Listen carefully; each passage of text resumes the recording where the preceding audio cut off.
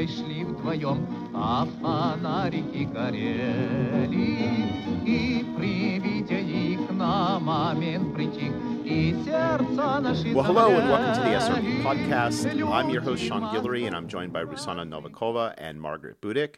As you know, the SRB podcast is sponsored by the Center for Russian, East European, and Eurasian Studies at the University of Pittsburgh and members of the SRB Table of Ranks, who generously give monthly contributions to help us keep this podcast going. So if you would like to become a patron, go to patreon.com/Sean's Russia blog or to srbpodcast.org and hit that Patreon button and join the Table of Ranks.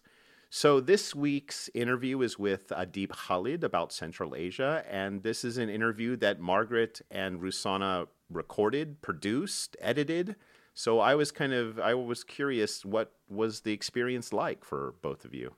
I was a little worried before the interview, especially while preparing the questions, because I wasn't sure which ones would be good for the interview, which ones would be like interesting for the speaker, for the conversation.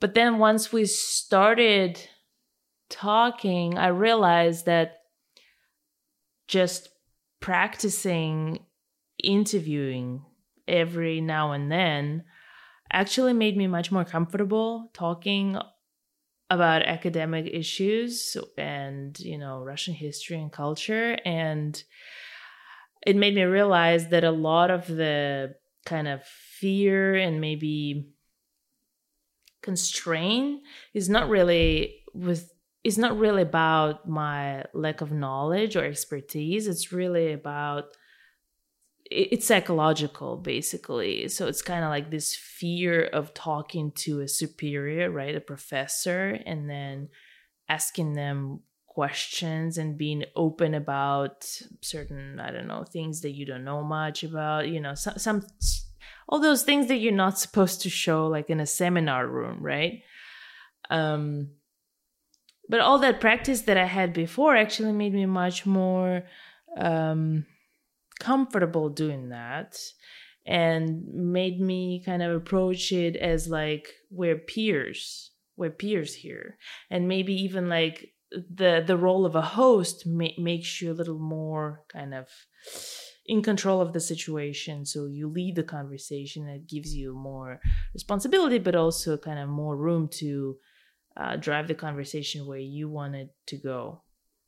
Mm-hmm. Central Asian history was a nice subject for us too, because Rusana was living in Kyrgyzstan. I had used to live in Kazakhstan, so I felt more comfortable knowing that I did have a personal experience to build off of, and that like on the subject of Central Asian history, it was something that I had actually thought a lot about and was somewhat familiar with, unlike some of the other interviews that we've done where like it's a completely new topic for me and I have to kind of learn everything that I should know about it ahead of time. This was something where I felt like I could come to the table with what I already had and like know somewhat what was going on. Now, did I feel in control or like a peer to Adib Khalid? No, definitely. I mean, let's be honest. It was, of course, I have like a lot of respect for the guests that we have, and I'd be lying if I didn't Google their names prior to the interview and see that he like, speaks at the Library of Congress and like, places that has done conferences that I listen to, with big starry eyes. So it's still intimidating, but this was a good subject to practice with, and I certainly look forward to continuing to do so. And also on the editing side of things, because I was the one that kind of put everything together. That was a lot of fun. You feel so powerful. You're like, what are the people going to hear? But I mean, of course, listeners, don't fear. I leave all the important stuff in there. But it's nice to also like have a sense of, if I said something that I knew that when we were going into the interview, that since I was going to be the one editing it, that I could not be as afraid to ask the questions that I did want to ask. Even though afterwards, of course, because we record the interviews prior, of course, later I think there are so many more questions that I wish I could have followed up with. But the interview, all in all, I think went really well. And I think all that does, whenever you want more at the end, that's a good sign. Well, let me just say something about interviewing and what you said, Rusana, about this hierarchy and nervousness.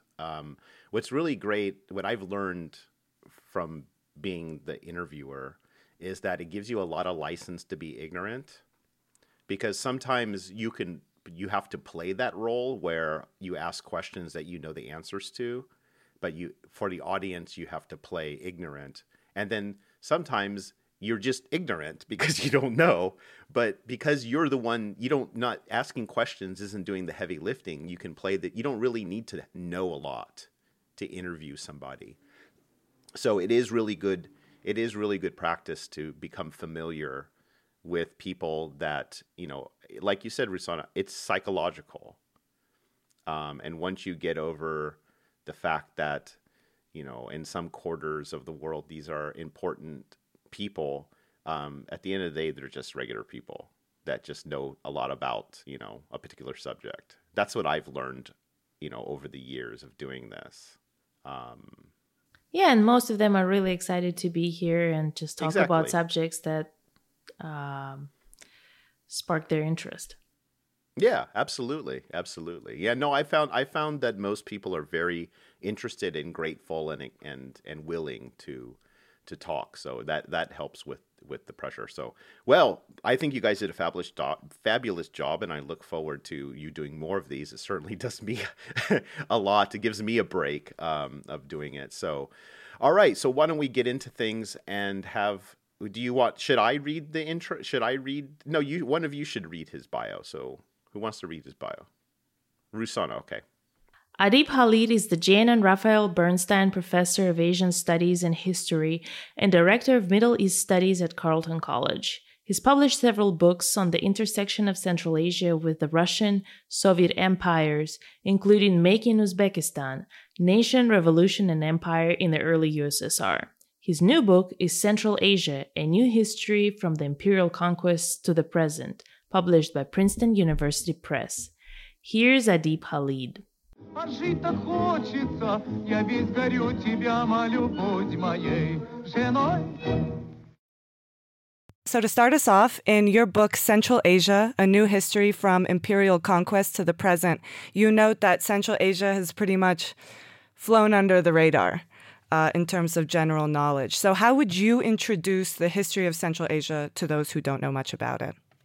I would say that, a lot of us don't think very much about it, don't know very much about it, but a big point I make in the book is that Central Asia is actually not someplace in the middle of nowhere, something out there. It's been actually quite in the middle of everything, maybe the crossroads of history. It has experienced every current of modern history, both the good and the bad, all the extremes of modernity, and that we need to think of it in that sense as a land that has been in the thick of things.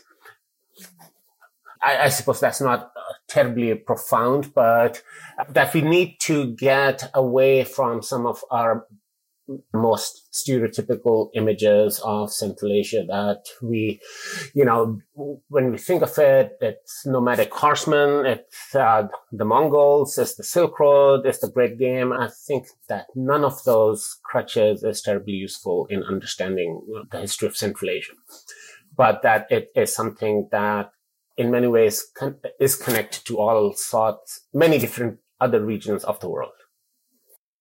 So you just mentioned a few stereotypes about Central Asia, right? And we could say that there is a certain exoticization that's going on.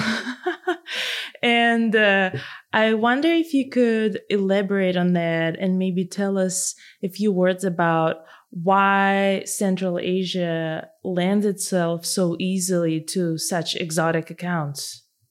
The barriers to entry in the study of Central Asia are quite high. That for most people, especially in the West, but not just in the West, even, Russian and Chinese are themselves difficult and exotic languages. And you need both of them. But then you need various Turkic languages that have, until very recently, even now, they're not terribly easy to acquire. So between the linguistic barriers to entry to the study of Central Asia, in trying to make sense of what Central Asia is, whether it is simply an exotic periphery of two already exotic empires, or do we need to understand it on its own terms? So I think it's a combination of all of those things that makes it possible for someone like, the character Borat to come along and define our understanding or lack of understanding of what Central Asia is.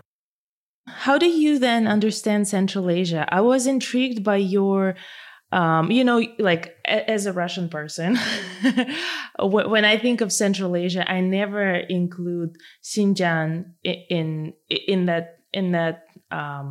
that term, right? And so I was intrigued by your approach of combining both the 5 stans and Xinjiang. So we could say it's not merely a geographical term, right? So what was the rationale? Like, why did you decide to approach Central Asia this way? That's a very important question. I thought a lot about that. So there is no single universally agreed upon definition of Central Asia. And you can, in Soviet usage, the term Srednya Asia or Middle Asia included just 4 republics. It didn't include Kazakhstan in it. It was, so that's the narrowest definition of that. There is a really expansive definition that would include much of Eurasia in it. And UNESCO had published a 6-volume history of the civilization of Central Asia, and where it was a committee decision, but that includes everything from basically Manchuria to Tatarstan and northern Iran and bits northern Pakistan and India as well. So there are different ways of conceptualizing the space, and you need to figure out what you are interested in and what I wanted to write about. It was impossible not to include Xinjiang in it, partly because there is a long history of interaction between what became Russian Central Asia and what became Chinese Central Asia.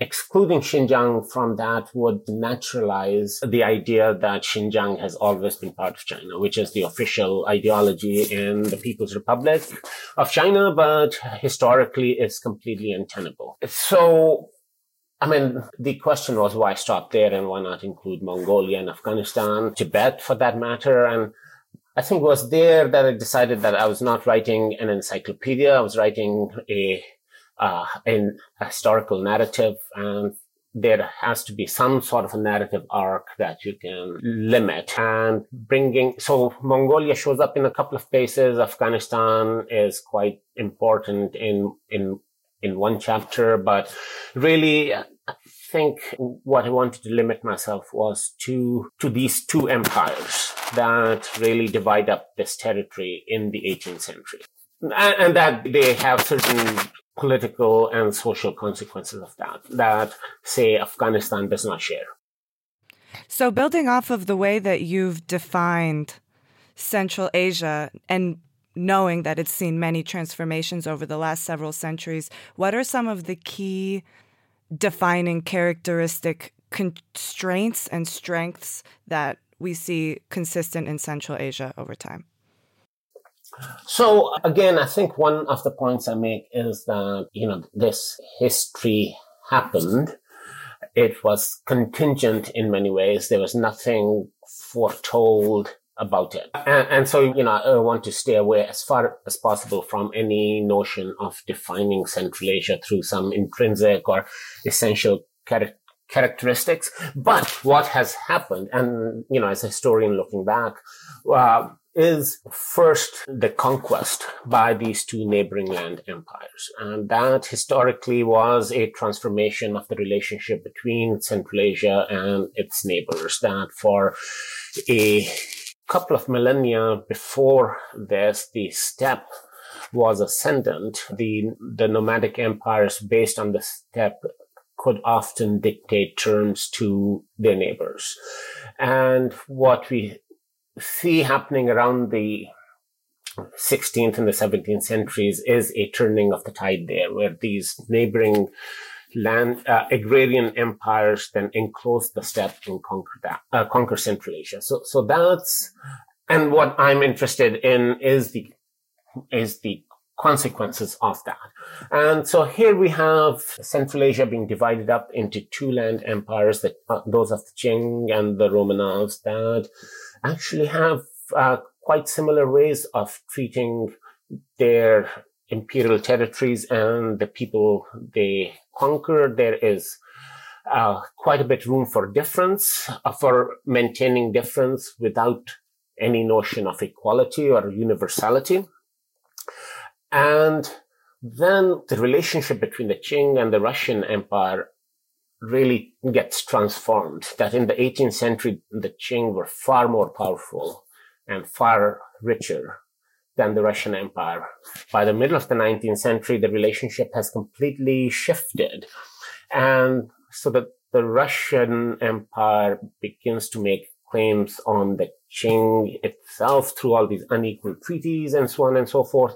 And all of that is then transforms Central Asia as well. And for a large part of the 19th century and into the 20th, Xinjiang is actually more closely tied to the Russian Empire than to the rest of the Qing. And then, of course, both empires collapse and are replaced eventually by communist regimes. And the two regimes are not identical, but they share many things. The People's Republic of China borrows many models, including how to manage national difference from the Soviet Union, but borrow while appropriating and putting it to their own use. And so one of the things that including Xinjiang allows me to do is to build in the sort of comparison between the Russian, Soviet, and the Qing Chinese sides of Central Asia. And without making the book a compare and contrast, there is that comparison that runs through many different chapters. You just mentioned that Xinjiang province was much closer to the Russian Empire, or was more under its influence than it was under China itself.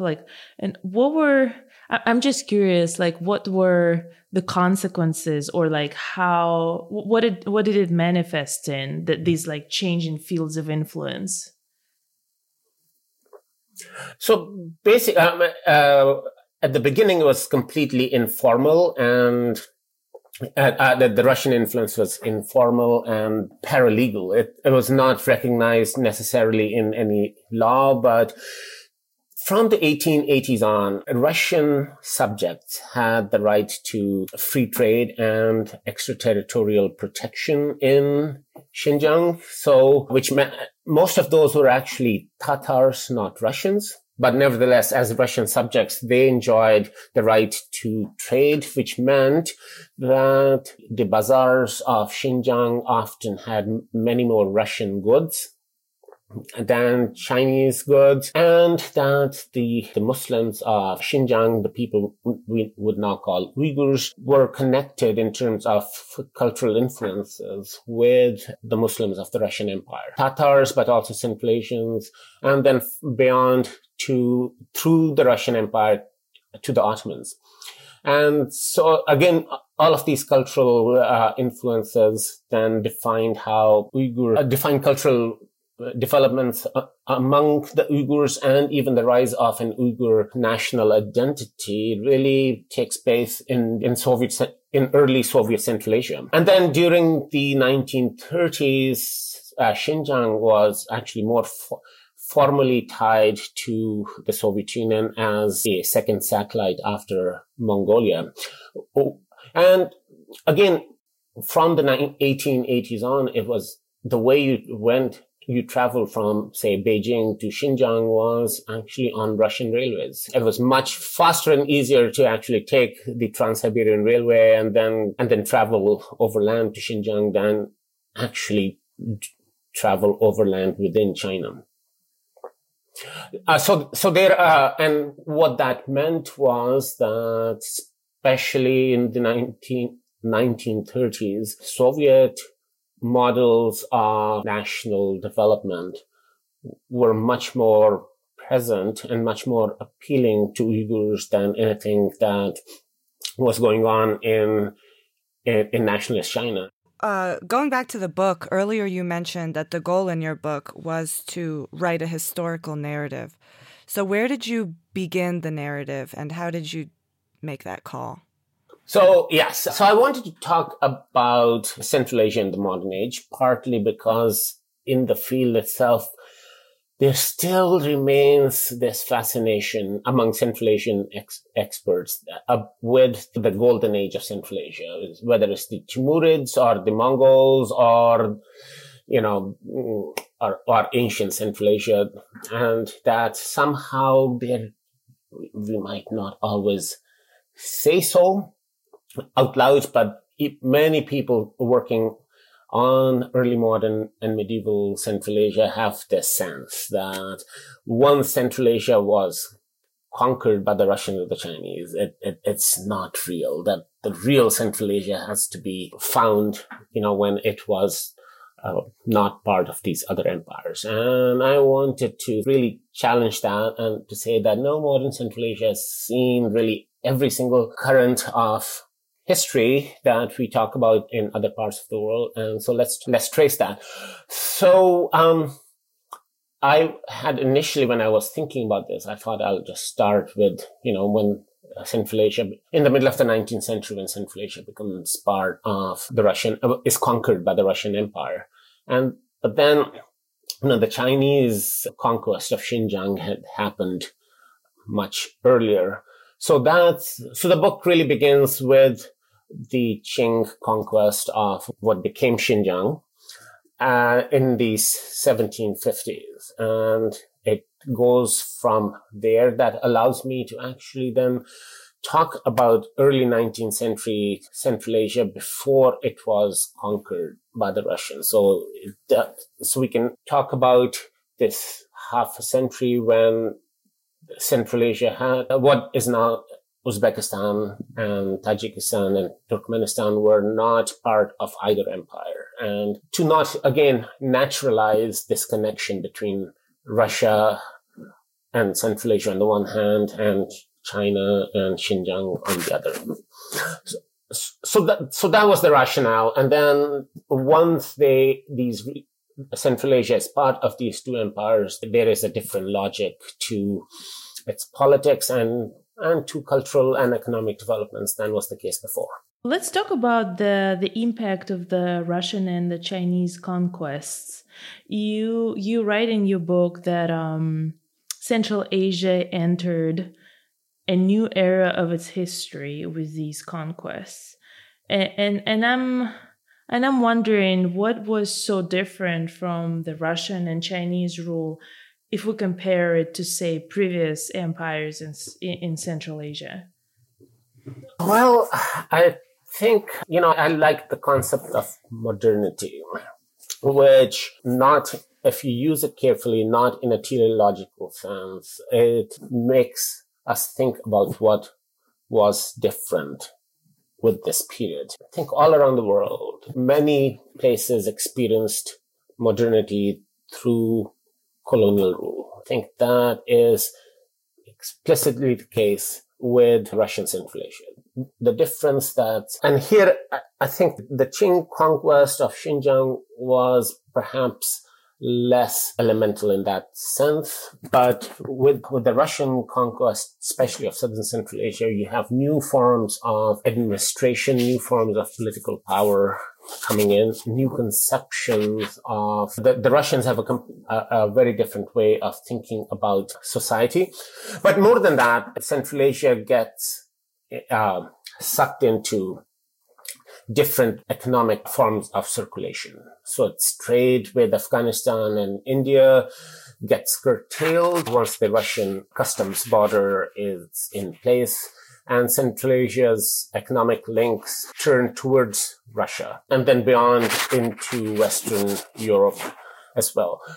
And then you have new forms of circulation of goods and people through railways, steamships, the telegraph, and all of that really comes with the Russians, and that again orients Central Asia in a different direction towards Russia, but also towards the Ottoman Empire and towards Europe in ways that was not the case before. And there is a turning away, not complete, but the links with South Asia, with India and Afghanistan weaken.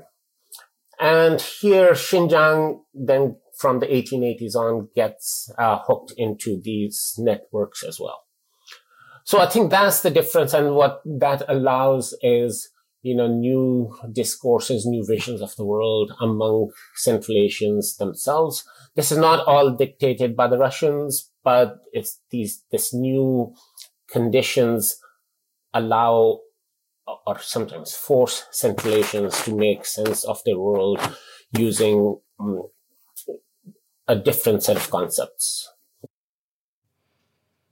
Right. Like we have things like the Great Game forces us to imagine Central Asia as just a frontier for imperialism. And like you mentioned in your book, the Silk Road turned Asia into a pathway instead of a place of interest in its own right. So there's this constant fight for power and global positioning. I was wondering if you can talk a little bit more about this and what Central Asia represents to powers like Russia and China, and now today, Europe and the US.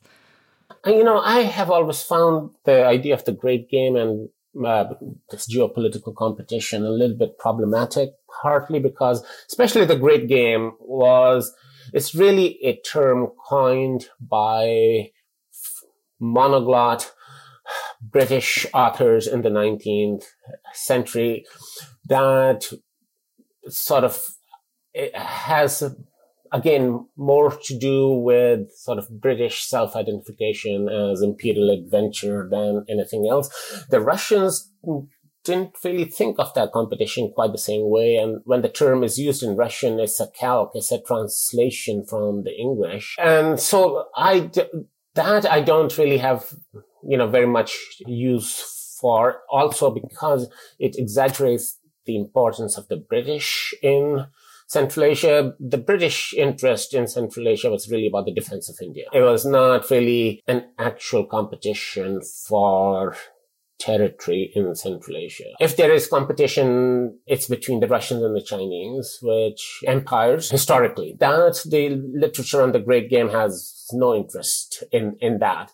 But I think what you are asking is, why is Central Asia so prone to this kind of geopolitical competition? And again, I'm not sure that, this is particularly unique to Central Asia. It's the concept of a Great Game that we have that forces us to think of Central Asia in that way. But I think today, you have these states that are within the range of different powers that seek to project their influence. But I'm not sure that geopolitical competition is the only way to think about that. For China today, former Soviet Central Asia is an important place for resource extraction, and it's quite central to its very hugely ambitious plan for what is currently called the Belt and Road Initiative. The the new Silk Road. So the Chinese state is quite happy with using the concept of the Silk Road, but also as to secure its own hold on Xinjiang, which has this fraught relationship with the People's Republic. But when the Soviet Union dissolved, people in Turkey assumed that, these are Turkic brethren and they'll just be happy to turn to Turkey. And that's been a much more fraught relationship. I think Turkey has some sort of a presence, but there is really no natural geopolitical link there. Pakistan had the same idea that, maybe we can, these people are Muslims and they will just turn to us. Well, there's the problem of Afghanistan in the middle first. And then second, that Central Asians' understanding of the place of Islam and relationship of Islam and politics is quite different from what people in Pakistan would assume.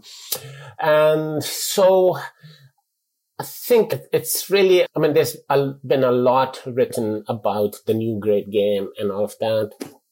And I think there's nothing particularly unique to Central Asia in that much. You can think about the Middle East in the same way of different people having different powers, having ambitions and plans for it. So I would say that I think it's the construct of the great game that makes us think that there's something particularly unusual about Central Asia, but that is again about other powers. It's not about Central Asia. Just as the Silk Road has become something about Europe and China rather than about Central Asia. Okay, so maybe to change gears, we can talk about this from the perspective of ordinary people. So I've recently been to Kyrgyzstan, and I spent a week on Issyk-Kul. And so in Karakol, I got to know our host, an elderly gentleman who has lived in Karakol his entire life. And we could say that he has kind of maybe if we were to place his allegiances among all these different powers, he would probably side with the Soviets and with contemporary Russia. And he was really excited to have me there because I'm a Russian and et cetera, et cetera. And so we talked a lot about history. And at one point he was telling me about how Kyrgyzstan became part of the Russian Empire. And in his version, it was, Kyrgyzstan was attacked by all these other nomadic tribes, and then the people got together and they sent a letter to the Tsar, and then the Tsar accepted us, and then we entered this, new era, like you were saying, became part of this strong empire that protected us, and we're forever grateful, etc., which was very interesting to hear from someone who just went through a lot of difficulties over the past, 30 years, etc. So I guess what I'm trying to ask is, how can we interpret this kind of position? Why? And I know it's probably hard to generalize, and let's maybe not even talk about Central Asia as a whole, but even about Kyrgyzstan, why do people express these allegiances, have them, and how can we make sense of these kinds of statements if we're talking about, brutal colonial rule there?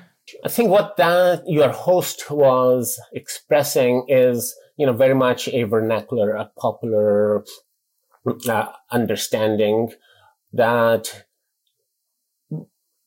the state or the academics who are in charge of talking about, national histories might differ with. And all states in Central Asia do have these officially sanctioned national narratives of their history that all tend to be quite teleological, in the sense that all history was gearing up to independence that was achieved in 1991, which is the great achievement. So what your host was talking about was something a little bit different. But here again, the idea that we asked to be part of the empire. I mean, what that does is it gives you agency. And you have a lot of different national narratives like that. Actually, even, the origins of Rus, that the Slavs asked the Varangians to come in and rule over them. It was empire by invitation. That is in some ways exactly the same thing. And there are historical narratives, one of which I quote, among the Uyghurs that, they asked the Qing to come in and maintain order. So in that sense, there is this idea of, providing agency to yourself, that we were not actually conquered. We actually asked them to come in.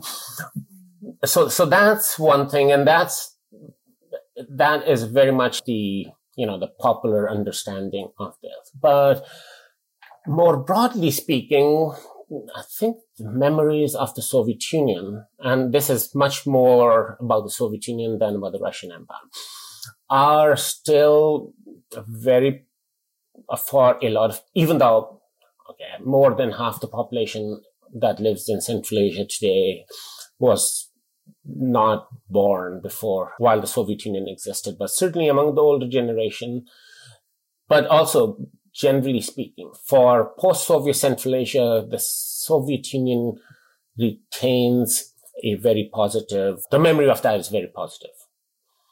And that has to do with, some people might dismiss it as nostalgia, but there is a sense that Central Asians had become integrated as full Soviet citizens. It was not always the case. And in my book, I argue that the Second World War, the Great Patriotic War, has a lot to do with transforming these allegiances.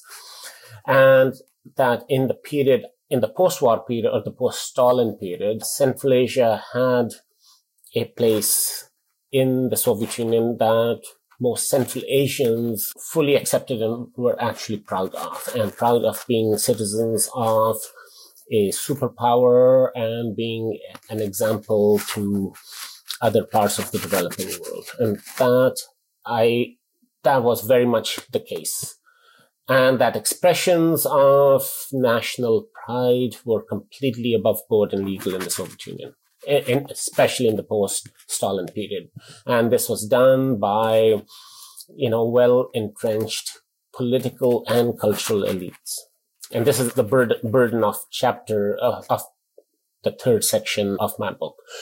And so given all of that, I find it not at all surprising that your host would express sentiments like that. And that none of that really is possible or available to Uyghurs in China, that the relationship of the Uyghurs to the Chinese state has been very different. How, outside of large imperial influences, how have power balances within Central Asia shifted over time? Like, I know now there's the C5, but how did we get to the C5? And how have the constant transformations or lack thereof affected that? The C5 is the Shanghai Cooperation. It's the 5 Central Asia countries. It's their. Yeah. I'm not sure just how robust is that, because I think my sense is that, attempts at regional coordination have been rather the exception than the norm since independence, partly because, there is this notion, largely unexamined, of Central Asian unity that is supposed to have existed before its conquest. This idea comes in that, the creation of these national boundaries in Soviet Central Asia was an attempt to divide and conquer. And that is all premised on this idea that there was a pre-existing unity. And I have always found that really a difficult thing to grasp. The rivalries between the various republics since the dissolution of the Soviet Union are proof that I think these states have different interests, and they have found, coordination and cooperation much more difficult than we would have expected. So, I think what the dissolution of the Soviet Union did was create a new geopolitical situation that had never existed before. That you did not have 5 nation states in Central Asia. You had all sorts of dynastic states before that did not conceive of themselves in this way. And the situation was new, for Russia as well, that no state in the current boundaries of the Russian Federation had existed since the 1650s, perhaps, and Russia without its empire, or most of its empire. So I would say that situation is brand new, but the C5, I would not place a whole lot of burden on that. I think on the one hand, there's the United Nations, which is, a multilateral, truly global organization. The other is the Shanghai Cooperation Organization. Really, it was a Chinese initiative that has perhaps the most regionally significant geopolitical. It's a venue where Central Asian states can act as states today, and they have joined all sorts of other international organizations, from the International Olympic Committee to the Organization of the Islamic Conference and so on and so forth. But I think if there is a single significant organization in which Central Asian states, or most of them, participate, I would say is the Shanghai Cooperation Organization. Having said that, as a historian, I am much happier talking with the past than the present. So whatever I say about this, what do I know? Okay, well then let's go back to the past and maybe talk a little more about the Soviet experience. So you write that Central Asia was a laboratory of modernity, and could you unpack this for our audience and perhaps give us some specific examples of how modernity was achieved, enacted? Aspired to more, perhaps, but so modernity is not really the way I think about it. It's not a final destination. It's a way of thinking about. But modernity, you can say it first arrived in Central Asia in the late 19th century with the railway and the telegraph and the printed word. But it's really the Soviet period where you have this self-conscious moment where people say maybe we can transform ourselves. And then you have these competing agendas of modernity, both of which are given a new lease of life by the Russian Revolution, by which I mean not the establishment of Soviet power, but the collapse of the empire and the opening up of new possibilities. And so the 20s is really, in some ways, the decade I find the most fascinating, where you have Central Asian intellectuals who have had the Jadid, but not just the Jadid, also the Kazakh intelligentsia that had developed this critique of their own society, of how it's some sort of a hope of transformation. And in 1917, they all see that there are new possibilities of action, of transformation, of bringing in new forms of organization, new kinds of knowledge. And then the Bolsheviks have their own notion of what change would look like. And so the 1920s is really a period when there are these two competing models in operation.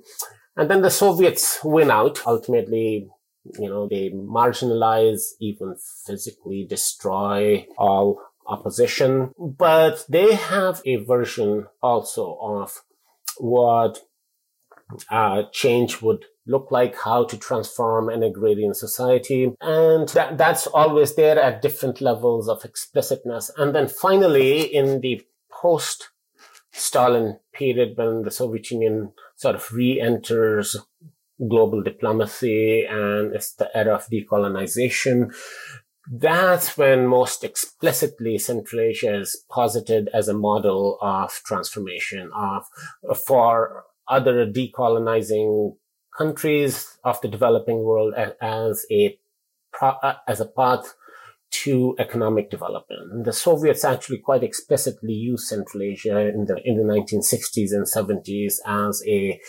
model of overcoming colonialism and going from agrarian society to socialism, to industrial modernity, bypassing capitalism. Now, whether there was any truth, just how robust that model was, is a different question. And I think the term laboratory of modernity is borrowed in some ways, or reshaded, with Artemy Kalinovsky, who has a book, Post-War Tajikistan, which was very explicitly seen as a place where you bring about modernity, but also as a model for the third world.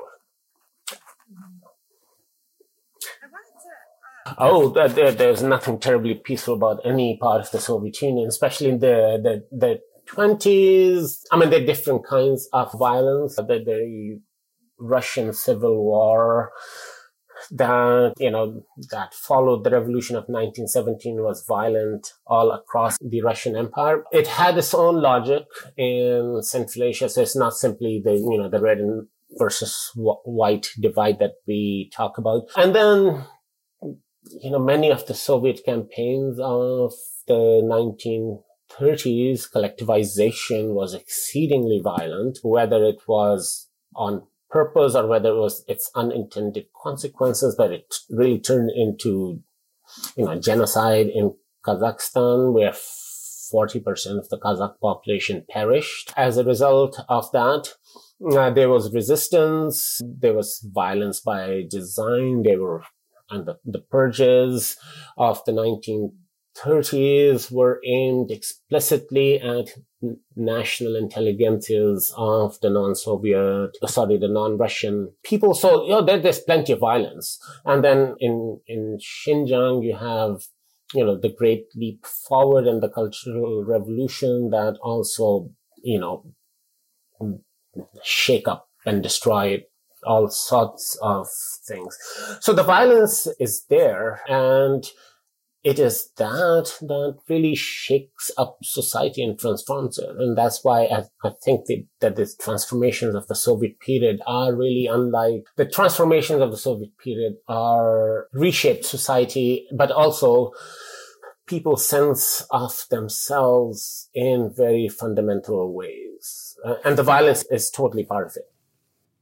So tying that together with the story that Rusana told about people kind of having this false memory of asking, like we asked to be colonized. There's no credence to that, really. Well, I wouldn't really just say yes or no or true or false. That's how people make sense of of their world. And the historian's task is to talk about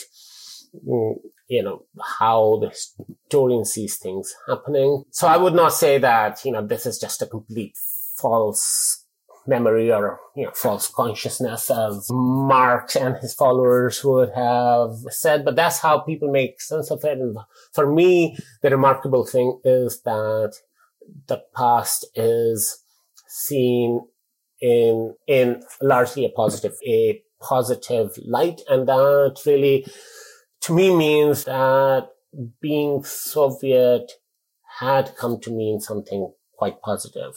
And we all, I think in all countries, all nations, we remember the past and we also forget a lot. And that very famous quote from Ernest Renan, that nations come about when we remember. This is not an exact quote, but that we have to remember together and now I forget have a kind of a question about the legacy of this past, the legacy of the socialist past. So we've been talking today that since the collapse of the Soviet Union over the past 30 years, these the countries of Central Asia have taken quite different paths, right, as independent states. And so as someone who works within post-socialist studies, I'm curious whether the term post-socialist or post-Soviet still makes sense when we talk about Central Asia,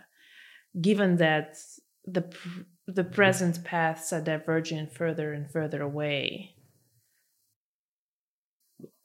Right. So that is the title of the second to last chapter of my book, Are We Still Post-Soviet? And I think I would give Inspired. My question was inspired. Right. So I would give a qualified yes as an answer, that while the paths are divergent, the Soviet, and specifically the Soviet past, has not evaporated. And there are many.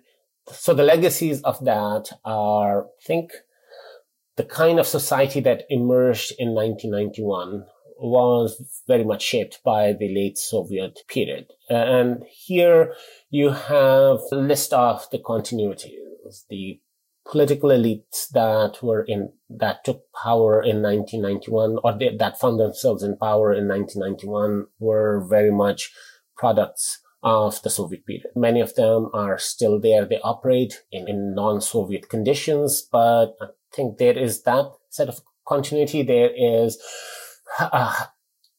there are basic understandings about society and about the relationship of society and religion that are still very much there. There are these infrastructural issues that still tie Central Asia to the rest of the Soviet space in terms of railways, where they go, where if you are at any Central Asian airport and you look at where the flights are coming in, there are many international flights, but flights from the former Soviet space will outnumber all of them. The Russian language is still useful and still the most widely acquired foreign language. And there are other links, institutional and professional links, that still connect Central Asia to the rest of the former Soviet Union. The best example of that is, of course, much has changed as well. But when in the late 1990s, you see the beginning of a labor migration from Central Asia in search of better work. Where do they go? They all go to Kazakhstan and Russia, not, say, to the Gulf, which is where the labor migration from South Asia naturally goes. And so, again, I think there are these links, and these connections would have been foolish to imagine would simply disappear. I mean, you have this bizarre irony that today, when Central Asians are foreign citizens, there are far more of them in, say, Moscow than there ever were when they were fellow citizens of the Soviet Union. And so today, Central Asians and Central Asian cuisine is everywhere in Russian cities, in a way that wasn't actually not the case at all in the Soviet period. So not much has changed as well. And now the Soviet economy is gone. Central Asian states operate in a global neoliberal economy, and they have, new kinds of connections with the rest of the world. But to the extent that, does the Soviet past matter? I think it still does. It helps us understand Central Asia and its specificity in the broader, the rest of Asia, in the broader Muslim world. I think the Soviet past does matter. That's why Uzbekistan is not Afghanistan. Uzbekistan is different from Pakistan, for all sorts of reasons, but the Soviet experience, I think, matters. Mm-hmm. I'm glad they were in the same camp. Right. No, I mean, so there have been people who've argued that, we don't talk about post-Tsarist Central Asia, we don't talk about post-French Algeria and all of that. So why do we keep talking about post-Soviet? But again, I don't think Algeria can really be understood without its experience of French Empire. And here, I think the Soviet past is, yes, it's a whole generation, but it's only one generation that separates us from that. So what are your predictions for the future? What does the future hold for the people of Central Asia? All right. Well, as I said, as a historian, but yeah, I mean, I would say, I think the biggest transformation in Central Asia has been the rise of China. In 1989, which to me is in many ways a more important year than 1991, even because that's when the Soviet Union ceased being a superpower and the Cold War was over. But if you think back, China was still a mid-level global power, and the Soviet Union had just stopped being a superpower. Since then, Russia is a major power, though who knows what this war will do to Russia and its position and its economy. But the big transformation has been this massive rise of China, which is now, I think the economy is, if I remember, like 40 times the size of what it was.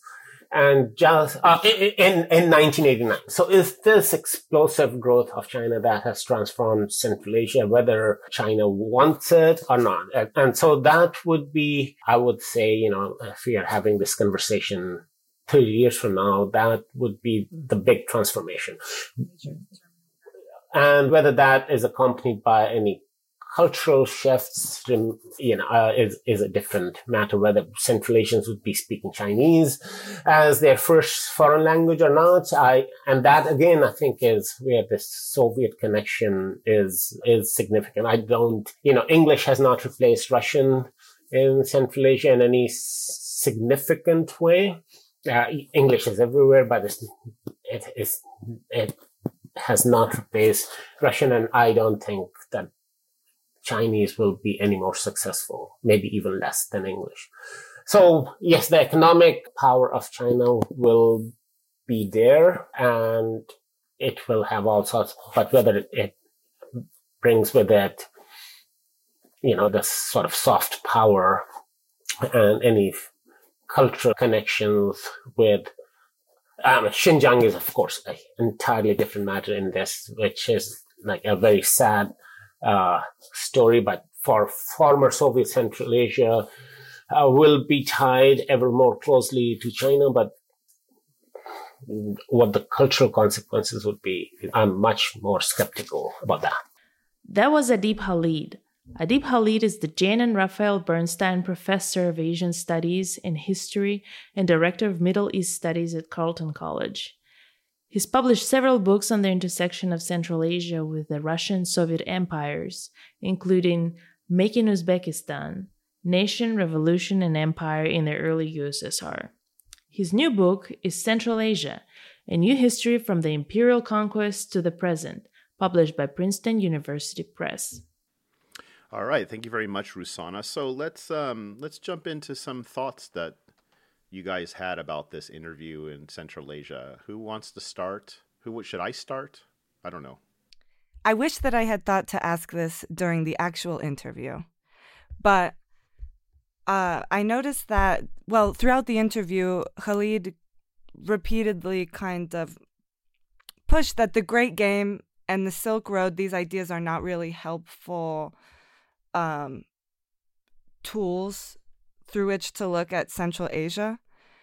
And I was wondering if that, I don't know, my experience kind of gave me a different perspective, was because I was studying at Al-Farabi Kazakh National University in Almaty. So I was just with a bunch of political science professors, basically, and they were all Kazakh. And like one of the most interesting parts about my time there was the noticeable lack of military impulse. While I was there, it was after Donald Trump had been president, so everyone was kind of talking about that and trying to ask my opinion about it naturally as an American. And contrary to in America, like when in West Virginia, a lot of the politics-related conversations inevitably lead to some kind of suggestion of war or escalation to that point. But this isn't really a part of the conversations that I was having in Kazakhstan. And I think this speaks to a larger part about how we can understand the space is like through its limitations, which I think at some point I tried to ask, but it just went in a different direction. So do you feel, let me ask, Yeah. do you feel that the Silk Road and Great Game, you don't have as much a problem with it? Or I'm trying to understand, Well, like, what did you want to ask him specifically? So I guess what's the exact question is, what is the exact question? I mean, I just have this distinct memory of like while I was there were all of these professors that were like writing books about the new Great Game and the new Silk Road, and they were using these exact things that are obviously like founded in Western imperialism, but they're kind of adopting them for themselves, which was another conversation that we had. But it was like, is it not useful to understand? Is it not useful to use these as tools to understand if the people themselves are using them as tools to understand their own history, if it's a part of their identity and a part of their sense of value? Well, can I play Khalid here and give a potential answer? Now, of course, I don't know if this is what he would say, but this is from listening to the interview, this is my impression. It is, first off, well, in terms of the scholars, sometimes you have to appeal to the market, right? So, given that there's so much buzz about the new Great Game, it's not surprising that scholars are kind of following that trend and looking at it. But I do think it's problematic because, and this is something I think Khalid was saying, is that it basically it pushes Central Asia as a into the periphery. It's almost like turning Central Asia into just an object. It has no subjectivity of itself. It's only through the lens of imperial conquest. And that brings up all sorts of problems in terms of representation, in terms of agency, in terms of, perpetually othering Central Asia as an object to be possessed or manipulated rather than a subject of its own fate and own agency. That's kind of how I see, if we want to move into a post-colonial critique, it seems to me decentering decentering Central Asia as an object of imperial conquest is one way to do that. I see that, but then I also look at contemporary politics, specifically in Kazakhstan. I guess I can't speak to all of Central Asia, but they have their political strategy is called like multi-vectoral balancing or whatever. That is very kind of outwardly just saying that like we're balancing all of the imperial powers around us. And it like those previous situations kind of, are they not still at play today in politics and in history? Like, is this not a part of contemporary history as well? No, I think it certainly is. You can't discount those things as if they're not important and don't exist. But societies are many layers. And I think the point is that only seeing it through the vector of Great Game or Silk Road is the problem. When I was in Kyrgyzstan, I also had the impression, like you, Margaret, that there were all these other powers that were trying to get into this new field. Well, not so new, but fairly new field.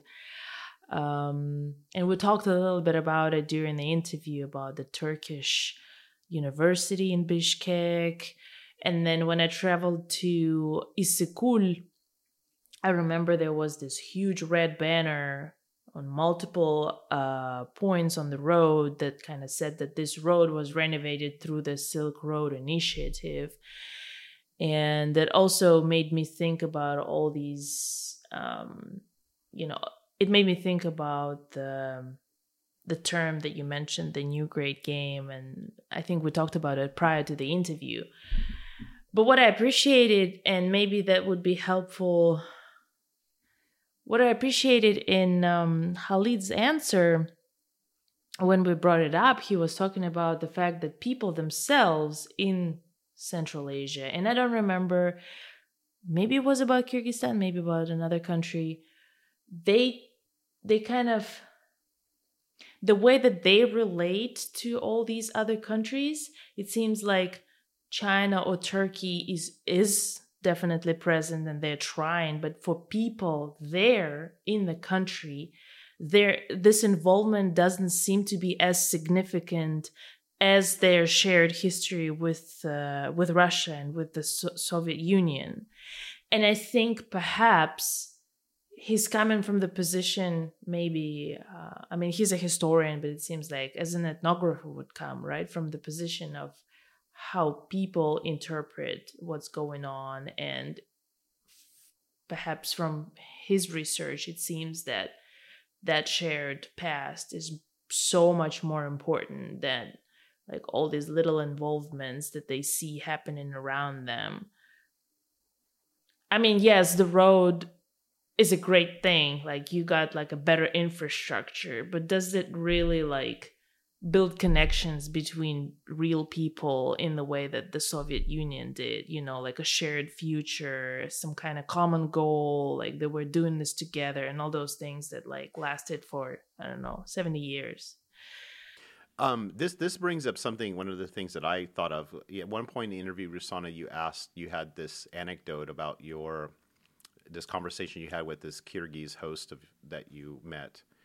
And the relationship with the Soviet Union and what that says about the Soviet Empire is really interesting to me because, in most colonial relationships, once the colonizer leaves, there is a rejection of that colonial past, right, as oppressive, et cetera, as denying our own self-determination, national identity, autonomy, whatever you want to say. But it's really fascinating to me that in the Soviet colonial case, it's not like a colonial empire that we're used to, right? We can't really fit. It seems to me, maybe I'm wrong, but there's something about the colonial practice in the Soviet Union and its relationship to its republics, particularly in Central Asia, that lends to a different narrative that is fascinating to me. That it continues.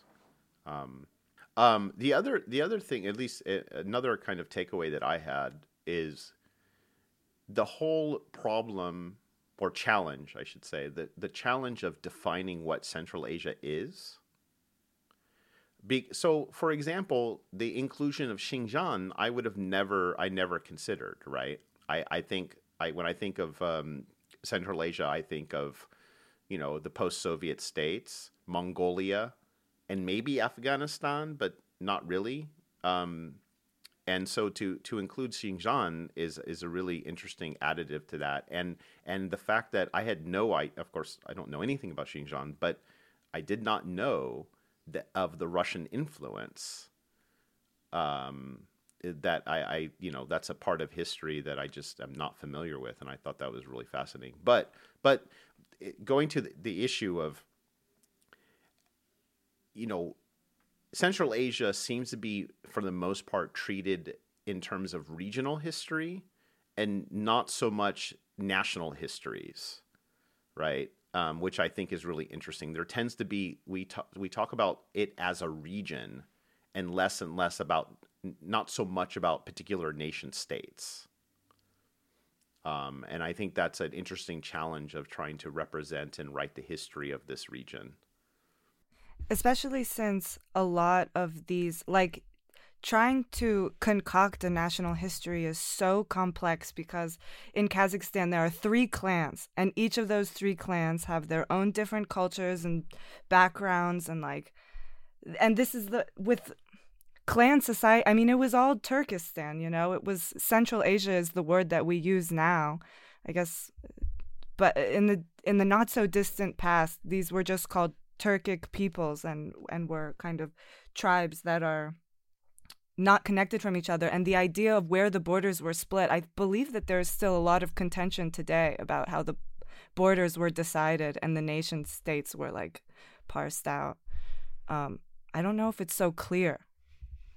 Well, it actually, now it reminds me of, I wonder if there's a comparison to be made between the artificial drawing of borders in the Levant, in the Middle East, by colonial powers after World War I and the collapse of the Ottoman Empire, and the way borders are drawn by the Soviets in Central Asia. I wonder if it creates a similar problem because it cuts through traditional, claims, maybe ethnic groups, linguistic differences, maybe religious differences, as maybe there's an interesting colonial comparison in this respect in terms of the maps and the way the social political ordering of people by colonial powers.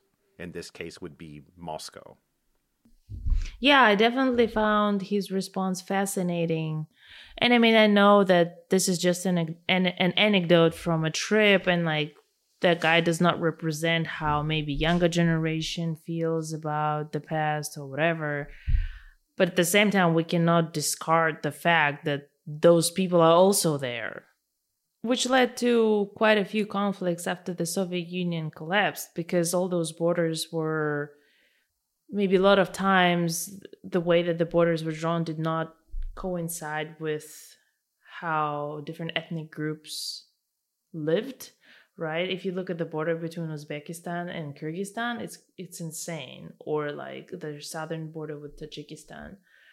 And I wonder, I mean, going back to your question, Sean, about why Central Asia is usually talked about as regional history, not national history, is part of, it's like, it's connected to that those states were constructed almost artificially in the very recent history. And so the other thing is the relationship. He had this interesting discussion about modernity, which I found quite, in terms of, again, going back to this, let me try to situate my thoughts here.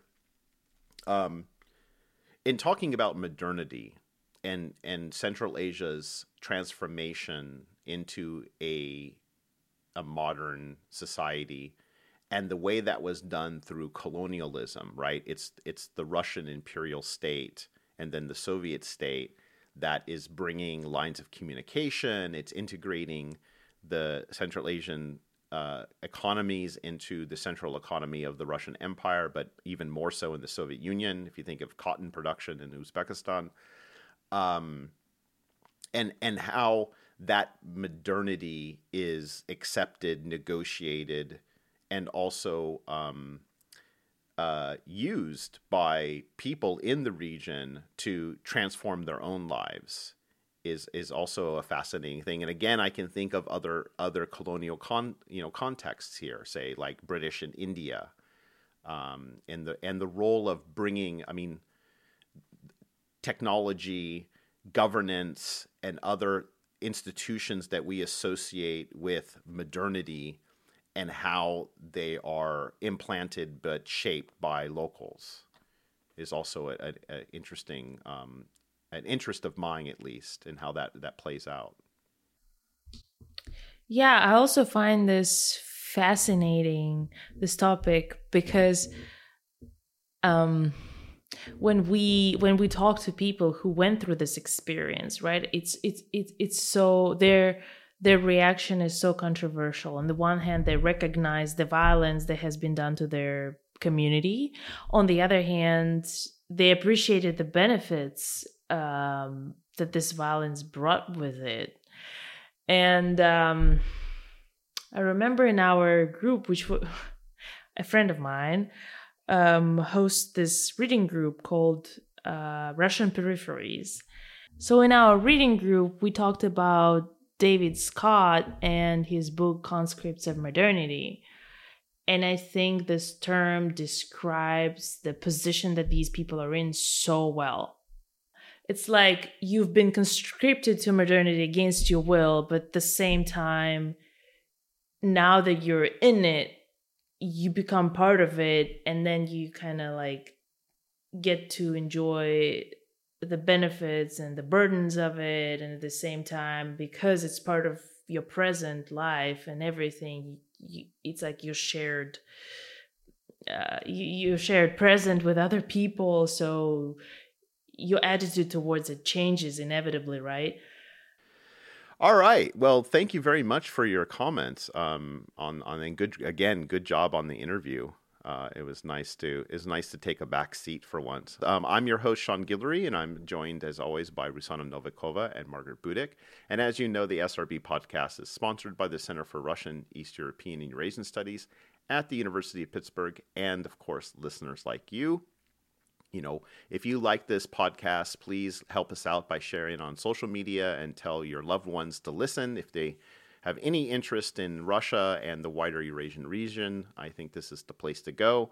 Also, feel free to drop us a line on social media, Facebook, the srbpodcast.org website to let us know what you think. And as always, this is a nonprofit educational endeavor.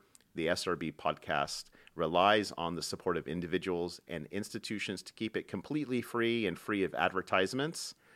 So please help us keep it that way by becoming a monthly patron by joining the table of ranks at patreon.com/Sean's Russia blog or srbpodcast.org. And until next time, bye.